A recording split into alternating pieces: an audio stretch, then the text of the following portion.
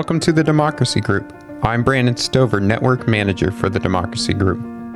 And today's featured episode is from our show, The Bully Pulpit, produced by the USC Dornsiff Center for the Political Future. If you'd like to learn more about USC or hear more from The Bully Pulpit, head on over to Dornsiff Center for Political Future.usc.edu. Now let's get to the episode.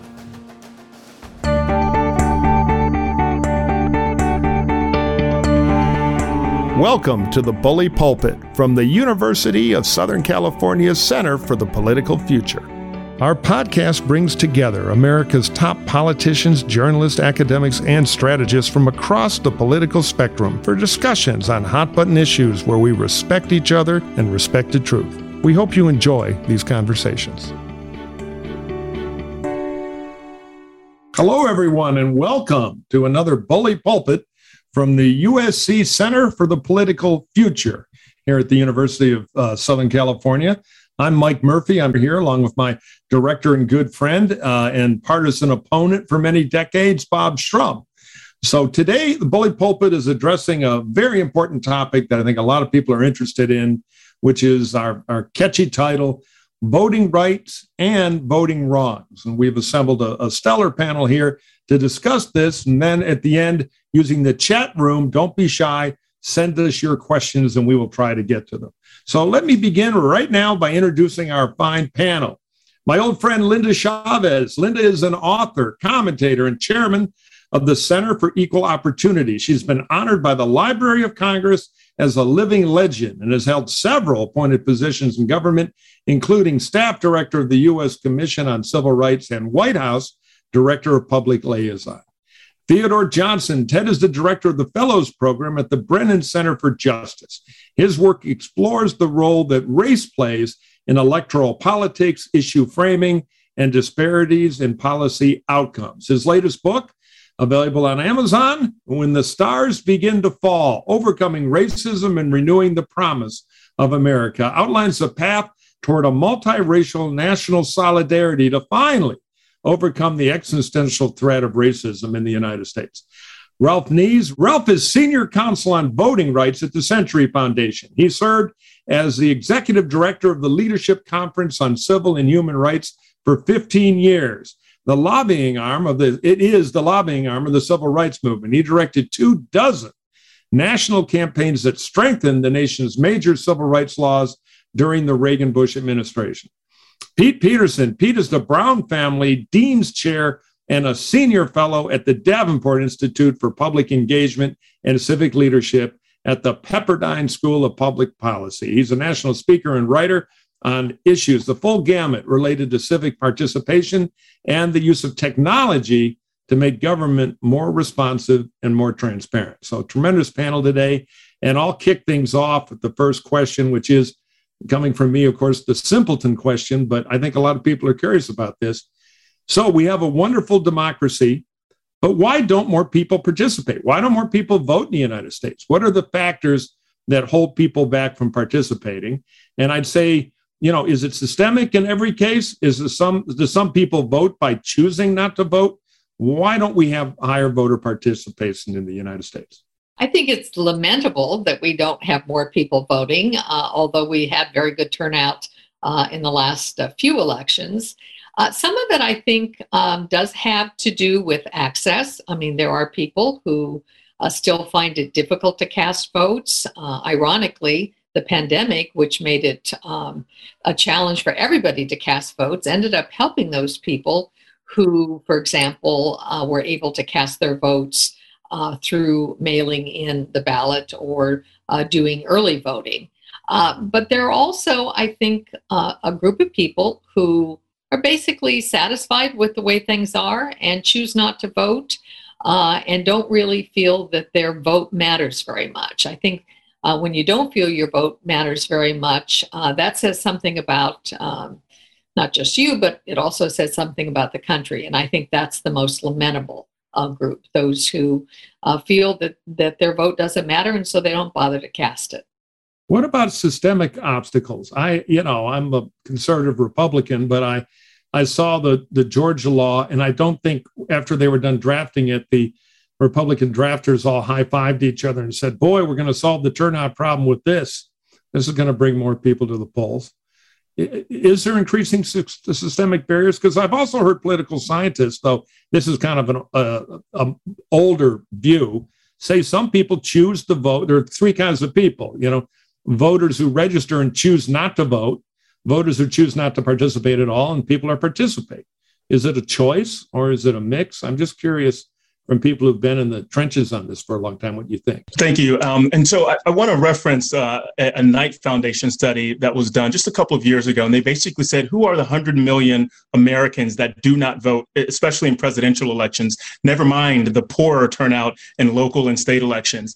And they basically found that there are three main reasons people don't participate. One is that they don't like the candidates, that there's they feel like the candidates don't have integrity, or that they're sort of making these false promises that they can't deliver on. And so because they're not inspired by any of the candidates, they opt out. Another is that they don't like the system of voting. And this goes to your question, Mike, about the systems.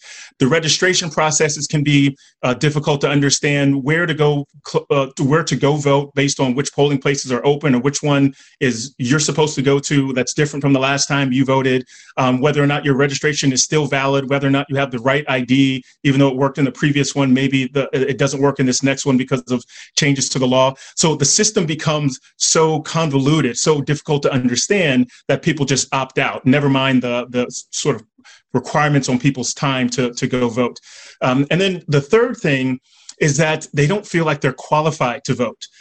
They're being bombarded with messages about, is it, green energy versus fossil fuels, high taxes versus low taxes, wealth taxes versus, education spending. And there's so many issues with so much nuance and complexity, and so many falsehoods and fact checks that are contested, that they don't feel like they have a handle on the issues well enough to participate.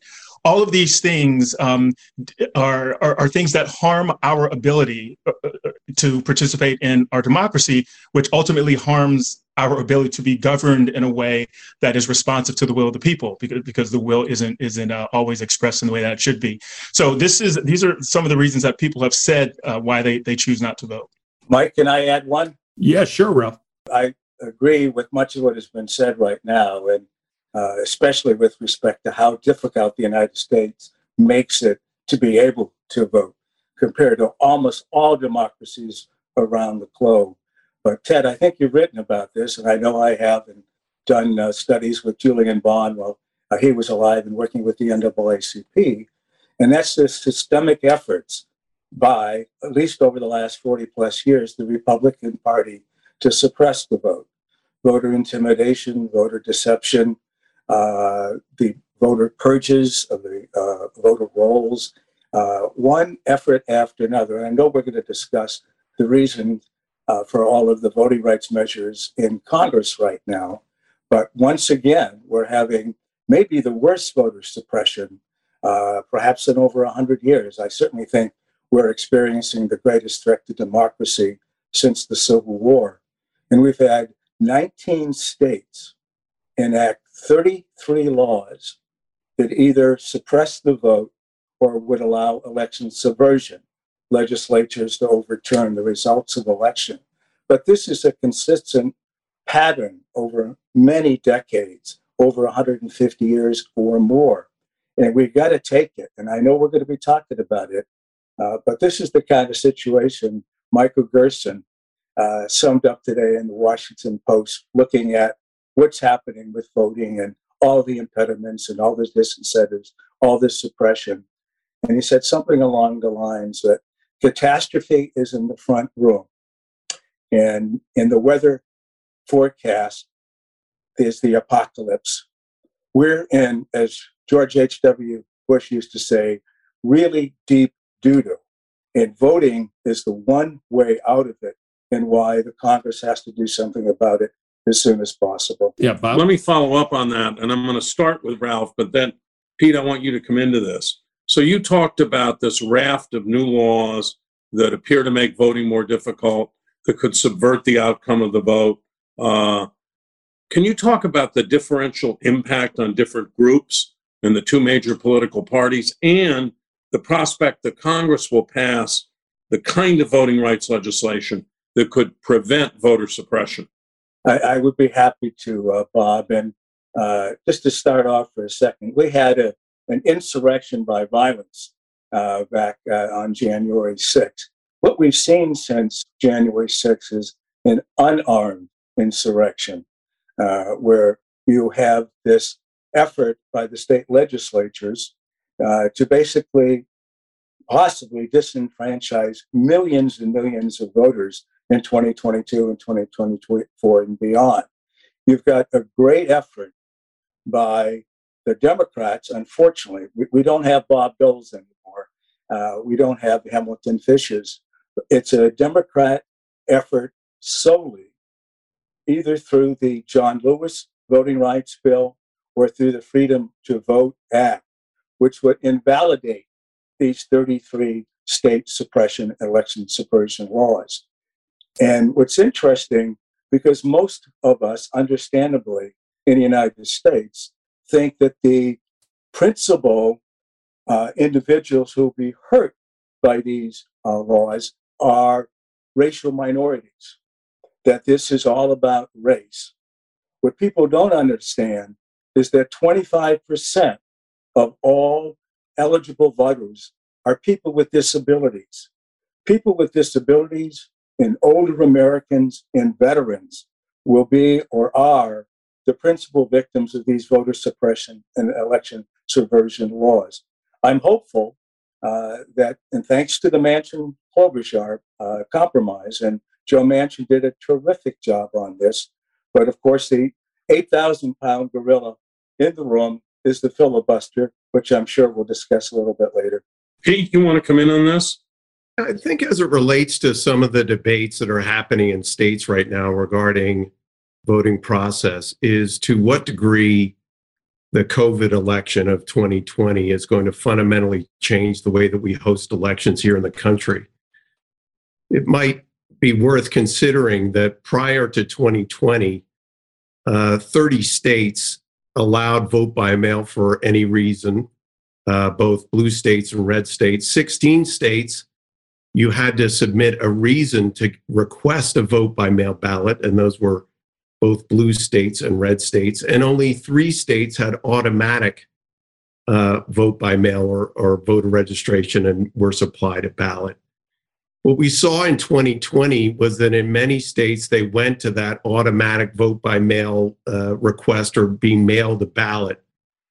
And so the question now I think remains, were the states that had a requirement for submitting a reason to request a vote by mail ballot in 2018, were those racially inspired laws? And I think because you saw them in both blue and red states, it's a difficult case to make. My issue is more around election administration, and are states ready from an election administration standpoint to handle full automatic vote by mail election administration?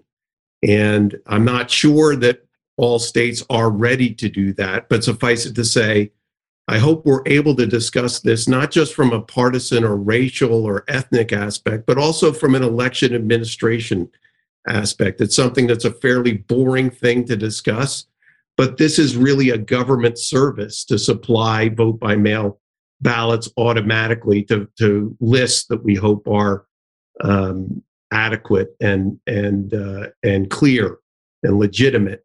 But I think that needs to be a part of the conversation as well. Could I just jump in here and offer a thought too? Because I think when we talk about some of the laws that have been taking place in the last year, some of the changes the state legislatures have been putting into effect, to me, the biggest threat coming from those state laws has less to do with access to the ballot box than it does with basically nullifying elections after votes are cast and taking away, particularly in presidential elections, the right of the people to choose the president that they want.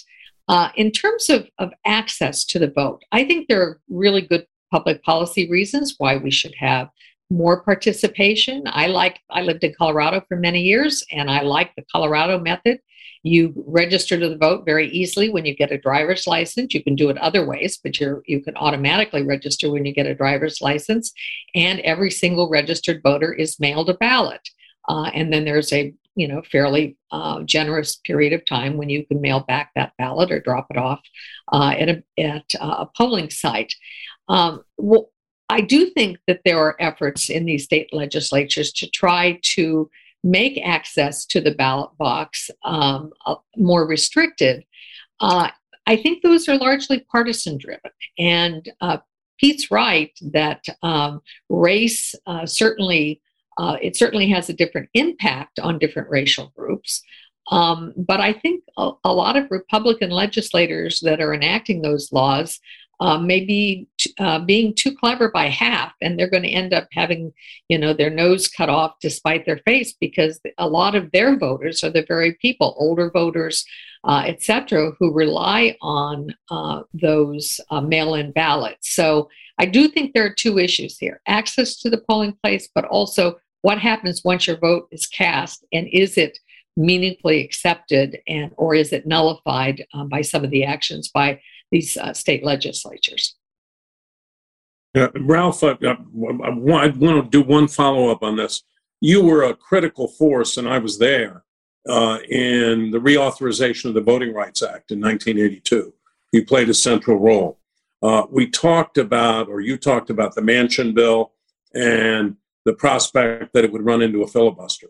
Is there any chance that at the end of the day, a frustrated Joe Manchin, who said, I can get 10 Republicans to vote for a reasonable bill, if he can't get 10 Republicans, is there any chance you carve out an exception to the filibuster simply and only for voting rights?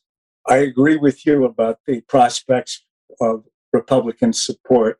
I don't think there's a snowball's chance in hell that Joe Manchin can go and get those extra 10. I think he's beginning to understand it, and I think that makes it perhaps more likely that in the end he could go for a voting rights carve-out. He's a protege. He adored Bob Byrd. And Bob Byrd said many times, our parliamentary rules, the Senate rules, are not suicide pacts. And he is the one who came up with carve-outs to the Senate rules and used the nuclear option. So I'm hoping that Joe Manchin, after he gets through this outreach period, especially because of how much time and effort he put into the Manchin-Klobuchar package, and what's at stake in 2022 and 2024 in our democracy, will choose democracy over the filibuster. Now, granted, I do want to make it clear, I and many others do support reforming the filibuster. And there is no way in the world we can get the 50 votes abolishing the filibuster. So I'm hopeful. I'm not betting a house on it, but I'm hopeful that Joe Manchin and Kristen Sinema will go along with a carve-out, and we'll get the Freedom to Vote Act and the John Lewis Voting Rights Act Advancement Act. The reason I think Manchin might get 10 votes, so the snowball may not melt totally in hell, is the argument for why he could be persuaded to change the filibuster on this topic. That's his leverage with the Republicans. So you either have a voice in this and give me 10, or Mitch, if you shut it down, I'm going to open the filibuster up, because he's also the deciding vote for that, along with Sinema, who's been characteristically silent on this. But, so there might be kind of a gunpoint 10 Republican scenario based on that I think is not impossible. But anyway, we will see. What Manchin wants, Manchin tends to get, because he's holding the 4 aces in the Senate right now in a lot of areas. Mike, can I just follow up that in 30 seconds? Yeah. Sure. I don't disagree with so much what you just said. I certainly hope and pray that Joe Manchin and Senator Sinema will go with a voting rights carve-out. I hope that they both contemporaneously can say, this Senate doesn't function. There's no bipartisanship. There's no regular order. Can they come up with something that says, here's a pathway forward? We're going to go with this carve-out, but at the same time, we're going to recommend to the Senate and the country that we do things differently and have a new Senate Select Committee on bipartisanship and come up with recommendations that can be incorporated in the Senate resolution. Before we move on and I turn it back to Mike, Ted, you want to weigh in on this? I don't have much to add, except I do want to sort of highlight Pete's point about procedures. A lot of times, the disparate impact we see on communities of color or indigent working class communities is based on the procedures associated with easier ways of voting. So for mail-in balloting, for example, it's not just as simple as receiving the ballot in the mail, marking your choices, and then putting it back in the mailbox. You have to sign it. Sometimes, in many states, require witnesses for that signature. Sometimes you have to sign the envelope in which the ballot is put before you put it in the other envelope that then goes into the mailbox. So all of these administrative requirements, never mind, ensuring that the post office picks up on time, delivers on time, and that the addresses are correct. These administrative burdens are an issue. These procedural issues can affect who participates with ease and whose route to participating is more complicated. And the point here, even if there's not racist intent on the outset or some sort of classist intent with expanding the access to vote with these administrative requirements, those whose votes tend to be invalidated most tend to be younger folks and tend to be people of color. And that disparate impact when it comes to counting the votes is where a lot of the concerns are raised around some of these procedures. You know, it's interesting. I'll kind of transition us to the next question, but I want to make a point along the way. As somebody who's been a practical politician, like Bob has been actually doing campaigns, you know, it's funny. I've always thought the California permanent absentee ballot system was a national model.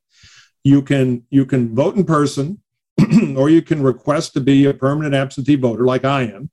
It's a simple request to make, and then every election you've opted in, and you get an absentee ballot, which you then sign, seal, and deliver, or physically drop off. It was a pretty good system.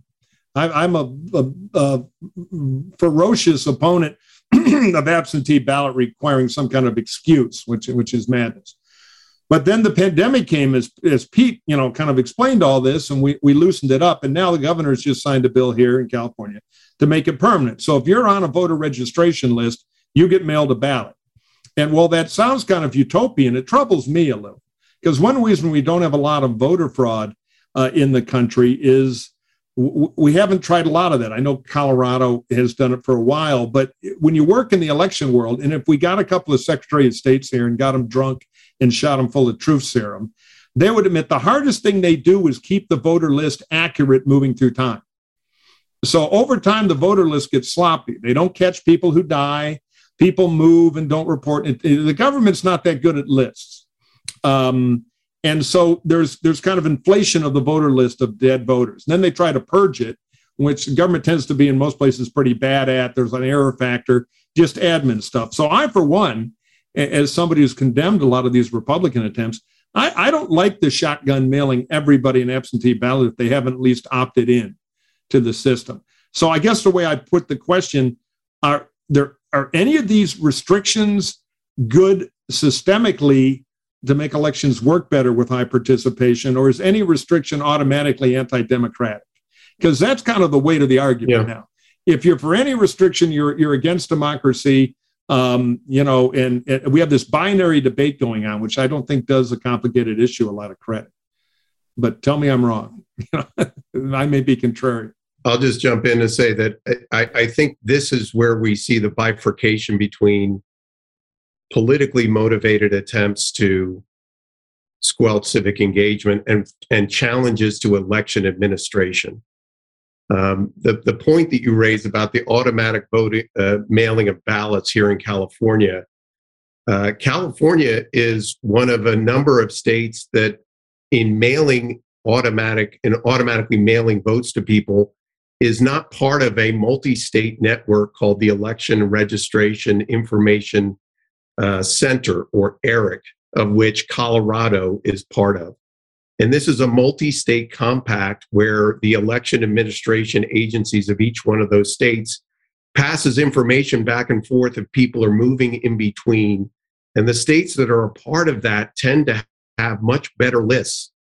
And so And any time that it has been raised, and I ran a rather ill-fated campaign for Secretary of State here back in 2014, whenever I raised this as an issue to say, hey, look, Colorado's doing this, blue states are a part of this as well as red states, it was automatically met with, well, you just want to purge the voting rolls.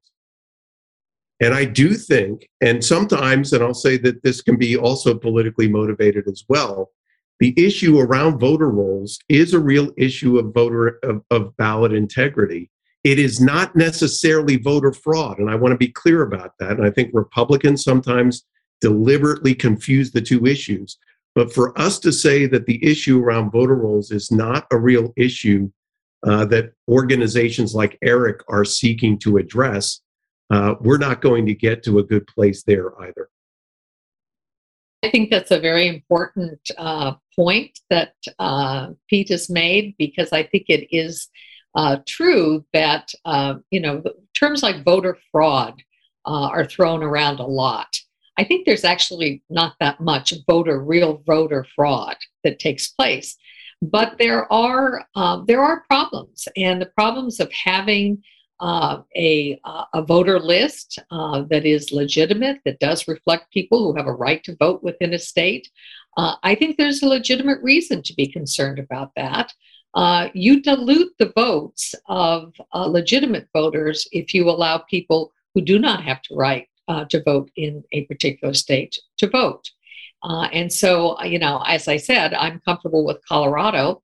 And Colorado does participate in that system so that their voter rolls are proper. And, we want everybody to vote. Yes, we want broader participation, but we don't want people voting improperly. And as I say, when you have somebody casting a vote inappropriately, that dilutes the vote of all of those who have cast their votes appropriately.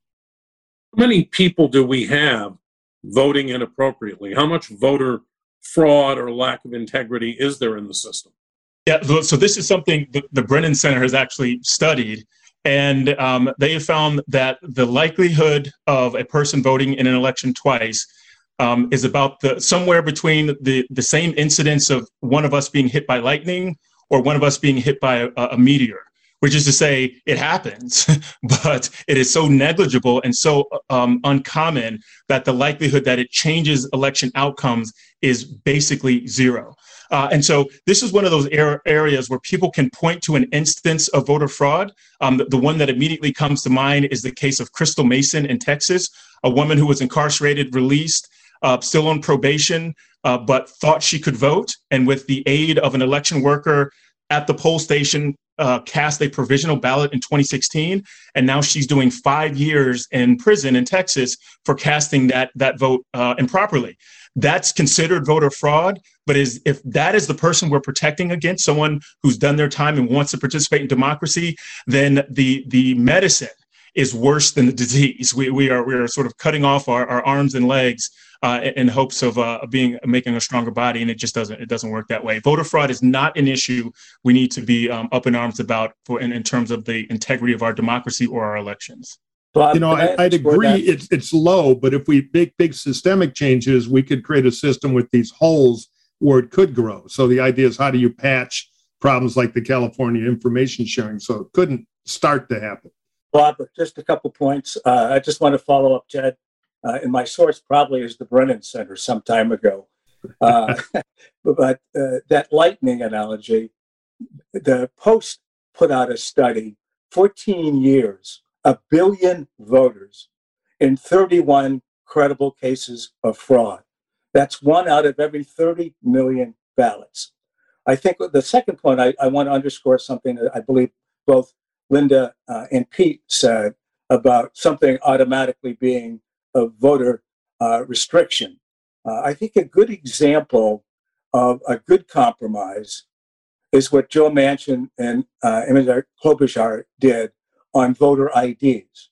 For a long time, there were either no voter IDs because they were prejudicial to poor people and to persons of colors and others, or that it was absolutely essential to prevent fraud. And what Manchin and Klobuchar did, they said, okay, there's got to be a middle ground there. So they came up with a voter ID, but they encompassed various ways of showing that you're a valid voter. Utility bills, student IDs, IDs that we use in Maryland, in Montgomery County. There's a way to do this, but you got to be a Ted Kennedy and a Bob Dole. You got to sit down and work this out. And that's what I think maybe concerns all six of us more than anything else, is the unwillingness, unfortunately, by one party right now to work out the kind of compromises we used to do on a fairly regular basis. After all the partisan arguments and the ideological arguments, to advance the country's interest, you sat down and worked out a timely bipartisan compromise. Exactly right. Let me follow up on that by asking, what does the fight that we're having right now over voting rights and voter suppression and the backlash to it reflect about the state of our democracy? I mean, Ralph, earlier on, you referenced Michael Gerson's column and the notion that catastrophe is sitting in the living room, there might be apocalypse. Are we really at a point where we could lose the essential foundations of our democracy, the integrity of the voting system, and the openness of the voting system? I'm going to go ahead and start. I actually think we are at that point right now. And it really goes back to the sort of unwritten compact that when you enter a political race and you declare your candidacy and there is a vote taken, that both the winner and the loser acknowledge the results. We have avenues for people to challenge the vote. And during the last election, President Trump and his supporters challenged the vote in more than 60 lawsuits. Those lawsuits, with the exception of one, basically all found against the president. And so the refusal on the part of President Trump to acknowledge defeat and to concede the election, I think strikes at the very heart of our democratic process. To go on and to encourage supporters to believe that the election was stolen, that there was massive fraud, I think compounds that problem. And we are in that period right now. A majority of Republican voters do not believe that Joe Biden won the last election fairly. I can't point to any point in American history, with the exception of the Civil War, when we've had this divided a country over this fundamental an issue. So I think we are at the door of Armageddon. Pete, you more optimistic? Yeah, I guess I'm going to try to inject a little optimism.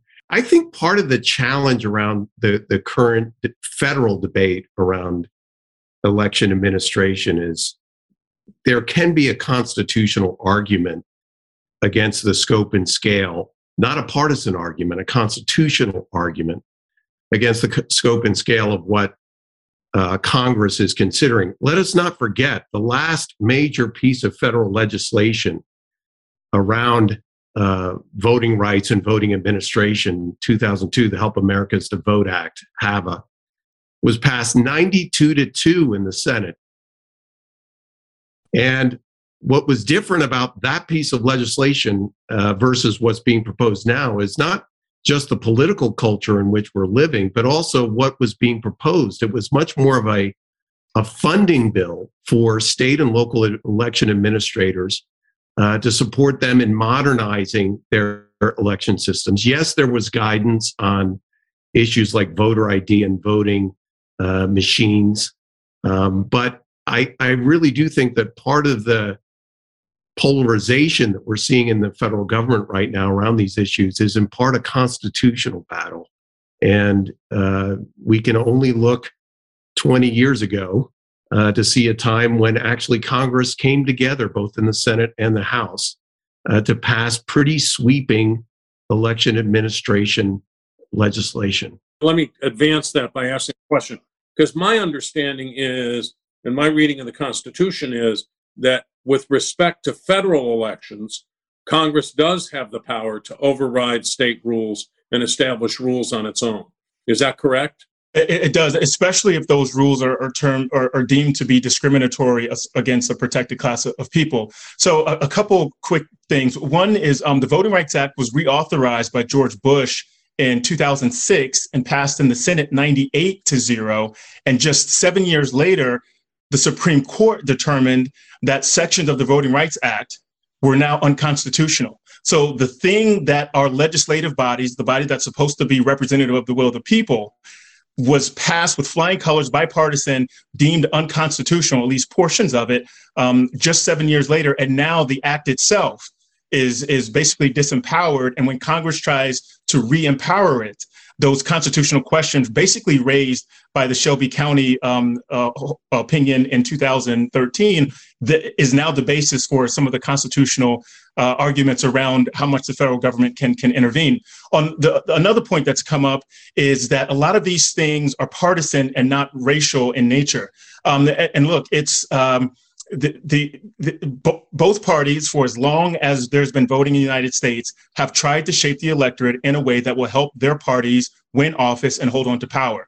So that is just the nature of democracy, of trying to shape the electorate, either by determining who can vote, determining where they vote, or determining the process by which people can be eligible to vote. What the Supreme Court has done just recently has said, when it comes to things like racial gerrymandering, that's still unconstitutional. Can't do it. But when it comes to things like partisan gerrymandering or drawing districts or making these voting laws that give one party one advantage over another, that is not justiciable. That means that the courts, this is not a role for the courts to play, because the remedy is the people can vote out of office those who are holding office that they don't like based on what they're doing. But of course, it ignores the fact that it's now more difficult to vote people out of office when the game has been rigged. I think in Wisconsin, something like more than 55% of folks in Wisconsin voted for Democrats. And yet, I think more than 55% of the seats in the state assembly went to Republicans. So we now have an assembly that's not representative of the expressed will of the people. I mean, we're still a nation that says our government derives its power from the consent of the governed. To head to the mountains. But the governed's ability to provide their consent is being hampered by the way we jerry these rules to for parties to entrench themselves in power. Both parties gerrymander. Both parties try to shape the electorate either through expansion or constriction. So these are some of the issues that are now front and center that, as Pete has pointed out, did not used to be. But some of the more recent Supreme Court holdings have nullified the thing that used to be quite bipartisan, and now everything, to include other sections of the Voting Rights Act that was just contested in the last Supreme Court term, are up for question, and provides lots of space for creative people to find ways to subvert the will of the people expressed through elections. Ralph, you wanted in on this. I'd like to say just a point that's important. I'm a congenital optimist, but I am less optimistic than I've ever been in my entire life. And it's not just Trump per se. What I'm most concerned about is, Bob, when you and I got to know one another, it was the beginning of the Reagan administration. We thought there was a second post-Reconstruction just about to happen. The Meese Department of Justice, Brad Reynolds, that whole crew. And what did we get? We got Ted Kennedy lining up with Republicans in the House, in the Senate, and the Democrats, and repudiated everything the Reagan Department of Justice was trying to do, while at the same time strengthening all the major civil rights laws by huge bipartisan majorities. What I fear, and some people have already referred to this, whether it's Republicans in the Senate or in the House or in the state legislatures, all they're doing is saluting Donald Trump, doing whatever he wants. It's about power. Are they going to be primaried? Are they willing to take them on? Where's the courage? Where's the integrity? Where's the bipartisan commitment to making America work? Linda, you were there, so I hope you won't mind if I say, at the end of the day, Ronald Reagan sided against the people who were advising him to veto the Voting Rights Act or to oppose the Voting Rights Act. And he not only signed it, he signed it with real ceremonial flourish and reaffirmed its essential principles. Linda, I'm a Democrat. I was on the other side, but I think it's only fair to say that. I actually was not yet in the Reagan administration at the time. I was still at the American Federation of Teachers. But I do want to just say something that clarifies. Ted made reference to the Shelby decision in the Supreme Court decision involving the Voting Rights Act in Section 4 and Section 5, which required certain jurisdictions to get pre-clearance for voting changes. And I actually was an amicus on the winning side of that decision, or my organization was, I should say. And I think we can have great differences of opinion on that. I don't think that the decision in Shelby takes us back to the Jim Crow era. I don't think it basically makes the Voting Rights Act ineffective. I think the Voting Rights Act is still the single most important civil rights law that was ever passed. So I just wanted to clarify that, because you have people on this panel who agree on a lot of things, but at least on the Shelby decision, I disagree. Can I clarify the clarification, or are we running out of time? We should keep moving, I think, because we want to get to some systemic things. But if you're quick, go ahead, Ralph. What happened in Shelby, what happened in Brnovich just a few months ago, eviscerated the Voting Rights Act. John Roberts, along perhaps with James Coping, is responsible in large measure for the election of Donald Trump. That 5-4 decision that John Roberts authored and Linda supports unleashed this torrent of anti-suppression laws, set up an untenable situation, and Congress has got to come back and address the 2013 and the 2021 decision, as well as the Freedom to Vote Act. We need another forum here so we can have a debate on Shelby, but I probably should move on right now. Not to mention the Supreme Court. We'll do that another time. I want to quickly get to the systemic stuff, see what you all think about it. There's kind of a craze going on for ranked choice voting. We just had it notably in the New York City mayor's race. What's your balance sheet on it? Benefits, drawbacks, should there be more of it? Is it a better way to reflect the will of the people in an election? What do we think about ranked choice voting?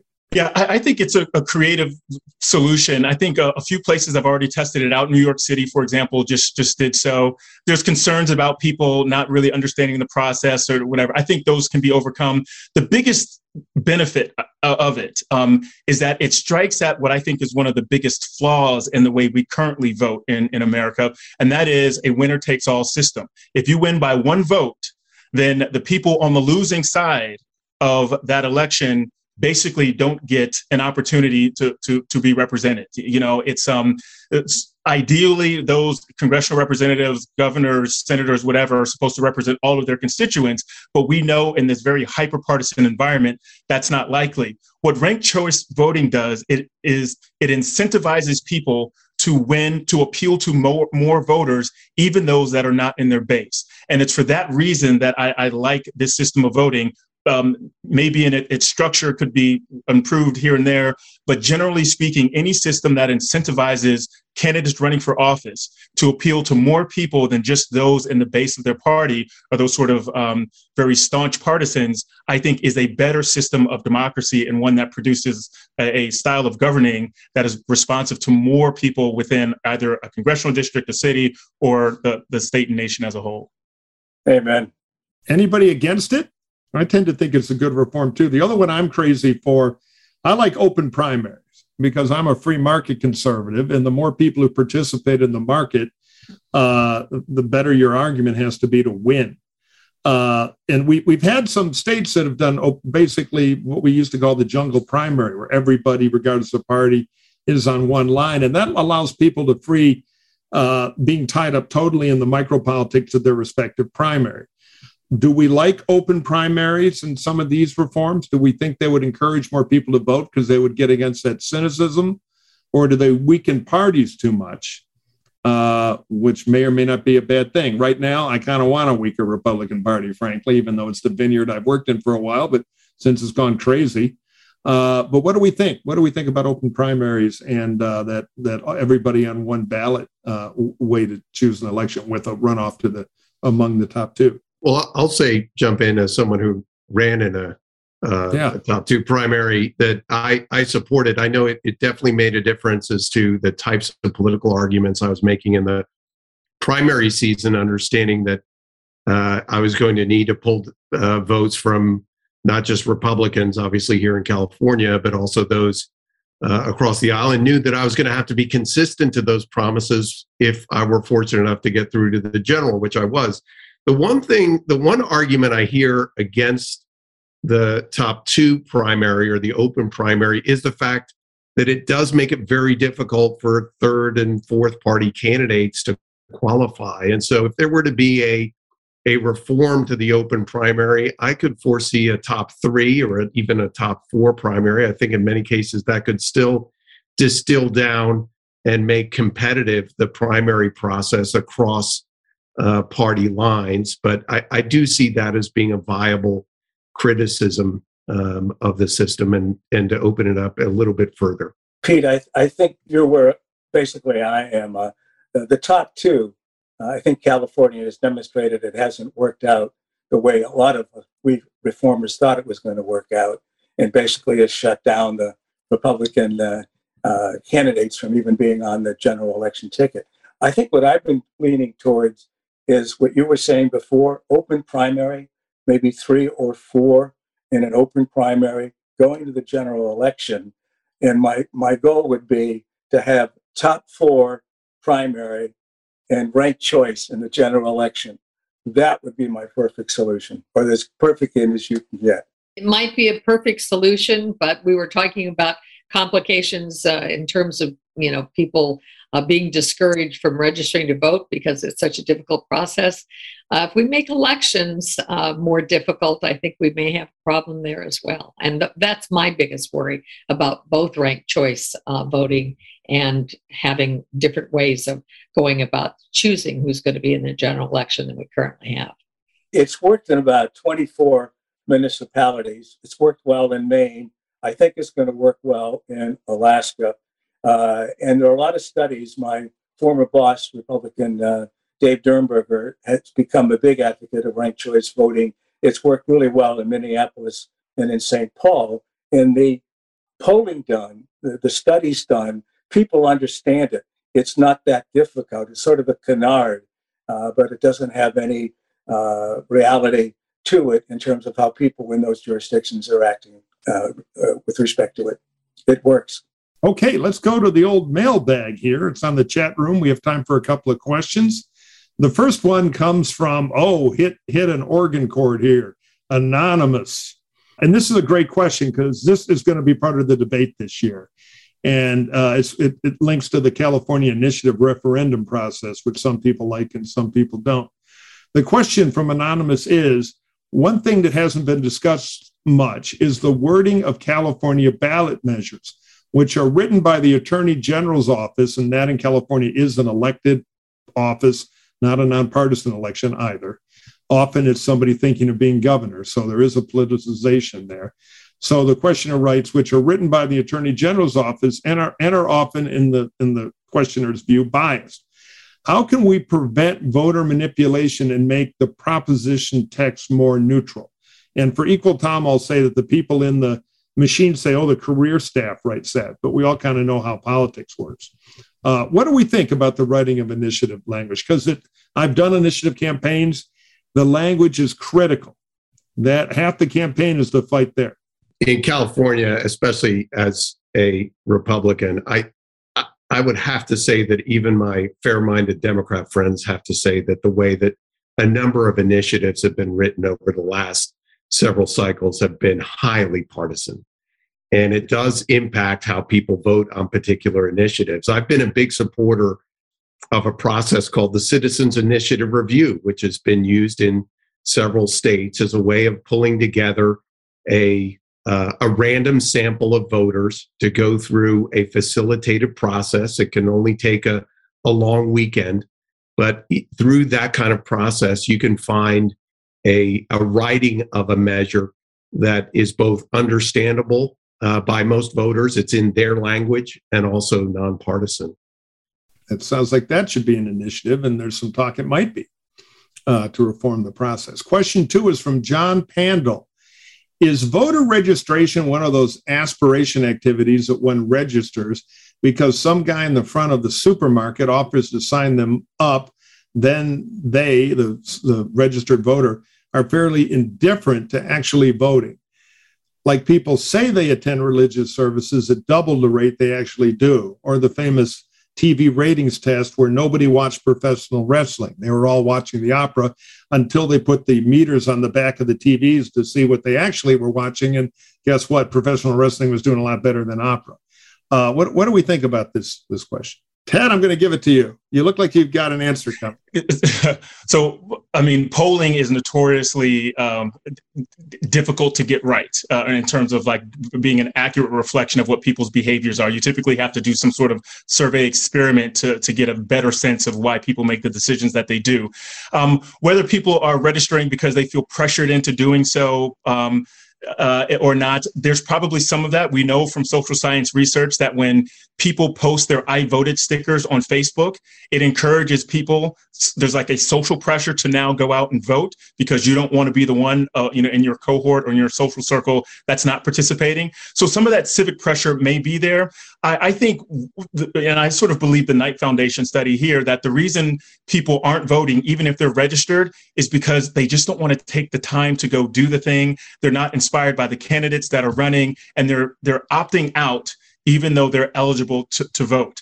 One of the things the Brennan Center has championed for decades now is automatic voter registration that was brought up earlier in the conversation. Anytime you interact with the government, you are basically automatically registered to vote, and you have to opt out of the registration instead of opting in through an online thing, a supermarket guy with a postcard.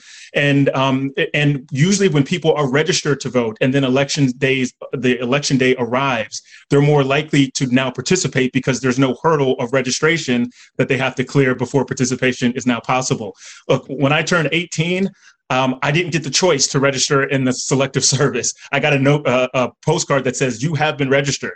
And I think voting should be the exact same way, but certainly from these days going forward. There's just no reason why registration should be the hurdle for people participating in elections. Okay, here is a question from Patrick Jones. Good question. What's the actual exclusion or inclusion error? It seems like we're trying to get to, quote, zero fraud, which may drive up the exclusion error for people who are legitimately able to vote. And this is an interesting question. What do we think? I don't have an answer, but I will say whatever the exclusion error is, we're there. So like whatever the current incidence of voter fraud is an acceptable error percentage of participating in elections for us to accept the legitimacy of our current elections. And you don't have to take my word for it. You can talk to the Georgia Secretary of State. You can talk to the folks that just completed the audit in Arizona. There is very little to no fraud in in our election system. So whatever that acceptable margin of error is, we have not only met it, we have far exceeded it in the security of our elections. And this isn't Johnson's pontificating here. This is from secretaries of state across the country for years and years. I would just jump in and say that I agree with that, but I don't think it's an exclusion or inclusion error. I want to get back to this question of administration. When the state of California decided to go to automatic voter registration back in 2018, it was discovered that we had erroneously registered 100,000 Californians in the state. And it's those election administration errors that lead to distrust in our system. We had a number of states that went to next to no single-digit percentage vote by mail to 70, 80, 90%. That's what happened in New Jersey, as an example. We had an instance here in Southern California in Torrance where somebody was found drunk and out of basically in their car, pulled over by a cop, and found 300 ballots in their car, right? I mean, we know these anecdotes, and these, again, I don't take as being necessarily voter fraud, but they are election administration errors that if we're not, I think, moving along deliberately as we open up the system, then we make ourselves susceptible to these kinds of problems. I want to amplify that. The problem we have is because the tribalism now has a moral edge.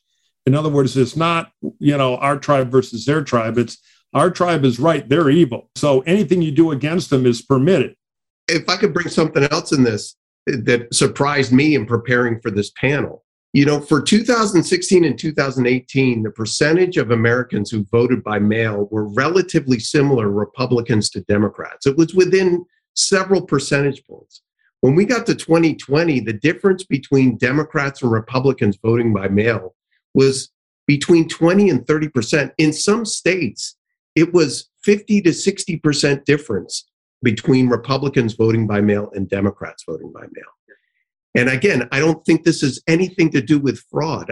I do think it has to do with a political reality that people are understanding how different people are voting and a system's response to that. But I don't think that we've understood completely really what happened in the 2020 election and how we saw these very different ways of voting along partisan lines. Well, everything became a proxy, though. Trump went out and attacked that sort of voting, and then all of a sudden it was, depressed. And so that's the problem. Old Vern trips over the power cord to one of the machines in the last 10 minutes of voting, and they lose 32 votes. It's immediately, by the other side, assumed to be a conspiracy. There's no human error anymore.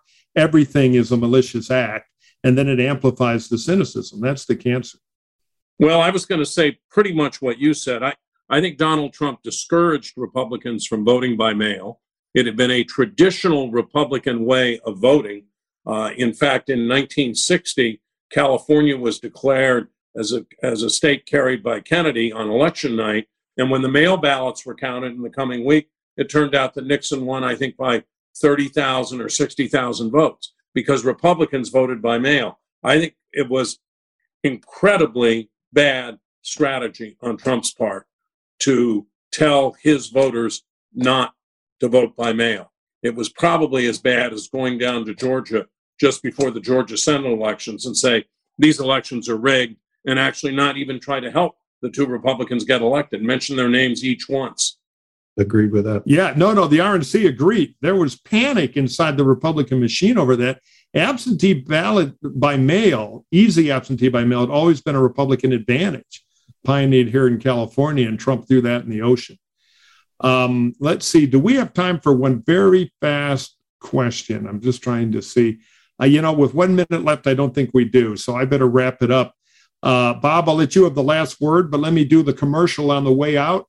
Please go to our website at the USC Center for the Political Future to learn more about all the cool stuff we do, both in person and on Zoom. We'd love to have your participation through the miracle, the World Wide Web, or as we start opening up events, come to campus. We do a lot of stuff. We'd love to have you.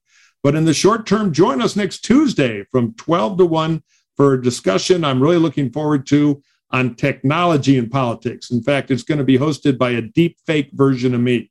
So check that out. You can register online, again, at the Center for the Political Futures website. I want to thank our panel for a great discussion. And Bob, closing thoughts. Well, I don't have any closing thoughts. I have thank yous to Linda, Ted, Ralph, and Pete, and to our audience. I really enjoy these programs, and I hope you do too. Thanks. Thank you for joining us on the Bully Pulpit. It helps us a lot when you subscribe and rate the show 5 stars wherever you get your podcasts. Follow us on Twitter at USC Future. That's USC Future. Follow us on Facebook and YouTube, and visit our website for upcoming programs.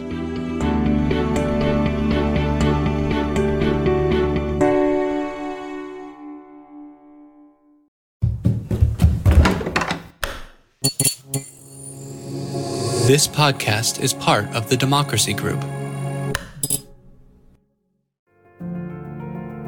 Thank you for listening to this episode from the Democracy Group. If you want more podcasts like this, then visit democracygroup.org. There you will find our events, topics, and a newsletter as well. So head on over to democracygroup.org.